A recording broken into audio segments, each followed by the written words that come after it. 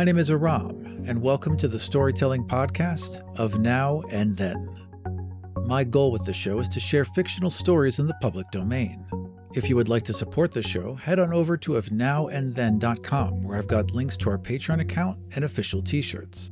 If you have suggestions for future stories, please do not hesitate to contact me on Twitter, @ofnowandthen. With that out of the way, let's get on with the show.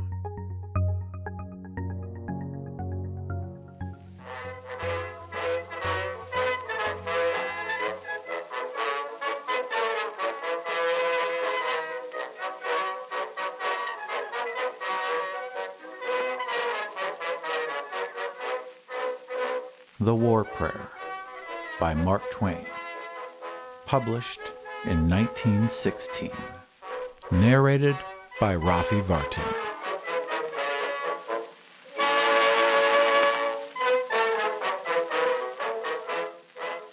It was a time of great and exalted excitement. The country was up in arms, the war was on, in every breast burned the holy fire of patriotism. The drums were beating, the bands playing, the toy pistols popping, the bunched firecrackers hissing and sputtering. On every hand, and far down the receding and fading spread of roofs and balconies, a fluttering wilderness of flags flashed in the sun. Daily, the young volunteers marched down the wide avenue, gay and fine in their new uniforms, the proud fathers and mothers and sisters and sweethearts, cheering them with voices choked with happy emotion as they swung by. Nightly, the packed mass meetings listened, panting, to patriot oratory, which stirred the deepest deeps of their hearts. I pledge to you tonight that I shall meet this responsibility with all of the strength and wisdom I can command, in accordance with your hopes, mindful of your concerns, sustained by your prayers. In which they interrupt at briefest intervals with cyclones of applause, the tears running down their cheeks the while.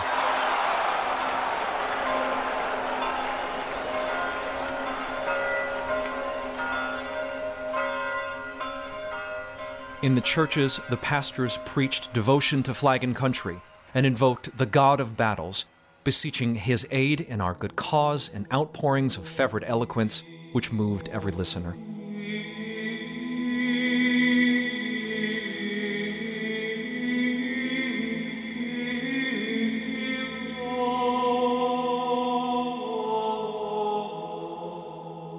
It was indeed a glad and gracious time, and the half-dozen rash spirits that ventured to disapprove of the war and cast doubt upon its righteousness straightway got a stern and angry warning that for their personal safety's sake, they quickly shrank out of sight and offended no more in that way.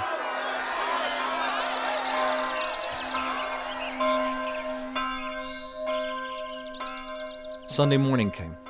Next day, the battalions would leave for the front. The churches were filled. The volunteers were there, their young faces alight with martial dreams. Visions of the stern advance, the gathering momentum, the rushing charge, the flashing sabers, the flight of the foe, the tumult, the enveloping smoke, the fierce pursuit, the surrender.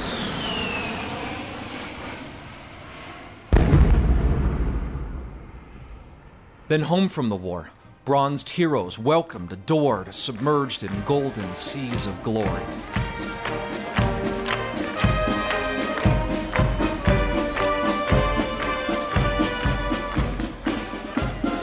With the volunteers sat their dear ones, proud, happy, and envied by the neighbors and friends who had no sons and brothers to send forth to the field of honor, there to win for the flag, or, failing, die the noblest of noble deaths. The service proceeded. A war chapter from the Old Testament was read. The first prayer was said. It was followed by an organ burst that shook the building.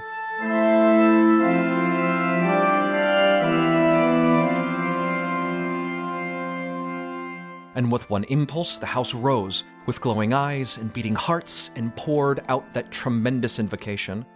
God, the all-terrible, thou who ordainest thunder thy clarion and lightning thy sword. Then came the long prayer. None could remember the like of it for passionate pleading and moving and beautiful language. The burden of its supplication was that an ever-merciful and benignant Father of us all would watch over our noble young soldiers and aid, comfort, and encourage them in their patriotic work. Bless them, shield them in the day of battle and the hour of peril, bear them in his mighty hand, make them strong and confident, invincible to the bloody onset. Help them crush the foe, grant them to the flag and country imperishable honor and glory.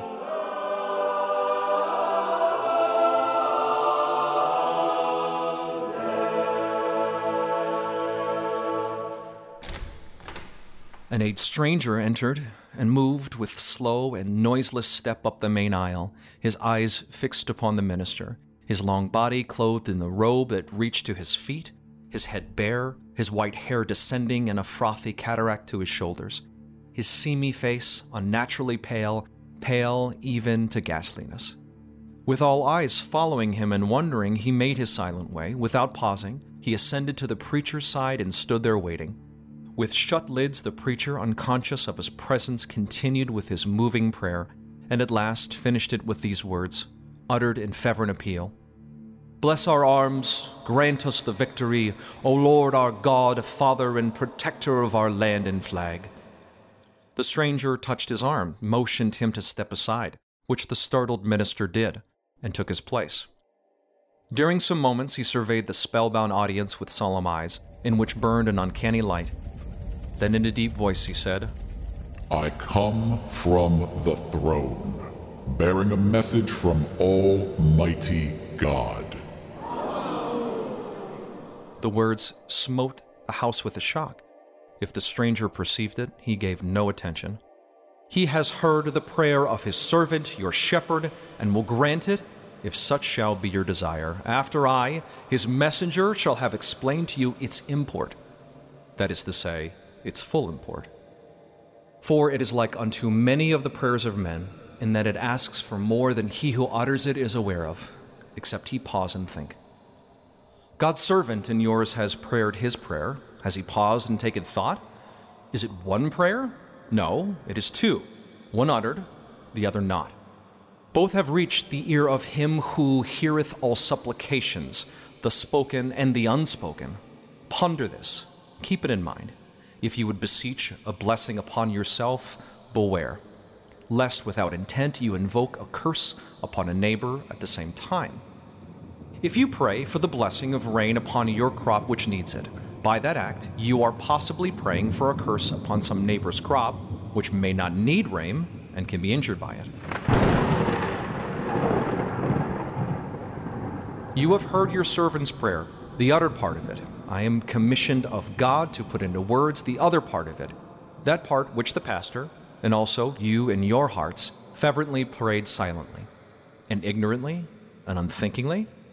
God grant that it was so. You heard these words, grant us the victory, O Lord our God. That is sufficient. The whole of the uttered prayer is compact into those pregnant words. Elaborations were not necessary. When you have prayed for victory, you have prayed for many unmentioned results which follow victory, must follow it, cannot help but follow it. Upon the listening Spirit of God fell also the unspoken part of the prayer. He commandeth me to put it into words. Listen. O Lord our Father, our young patriots, idols of our hearts, go forth to battle. Be thou near him.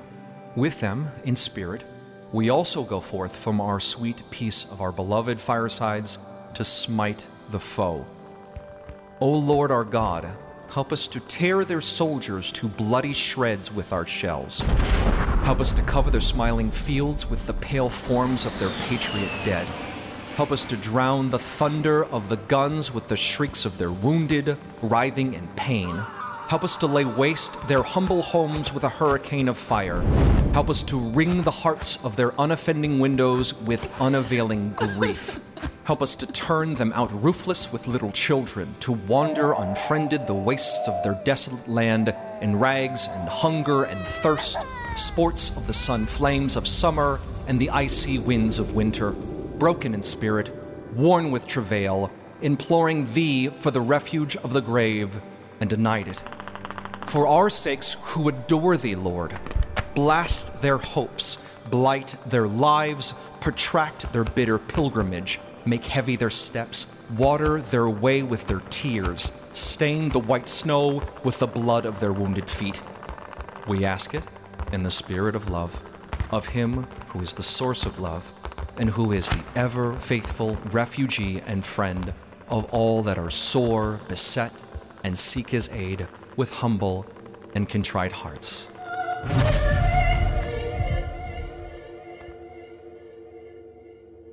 After a pause, ye have prayed it. If ye still desire it, speak. The messenger of the Most High awaits. It was believed afterward that the man was a lunatic, because there was no sense in what he said.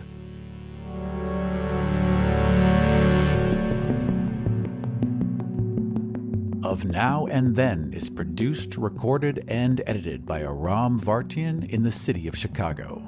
Special thanks to Battle Bards for their unparalleled catalog of sound effects.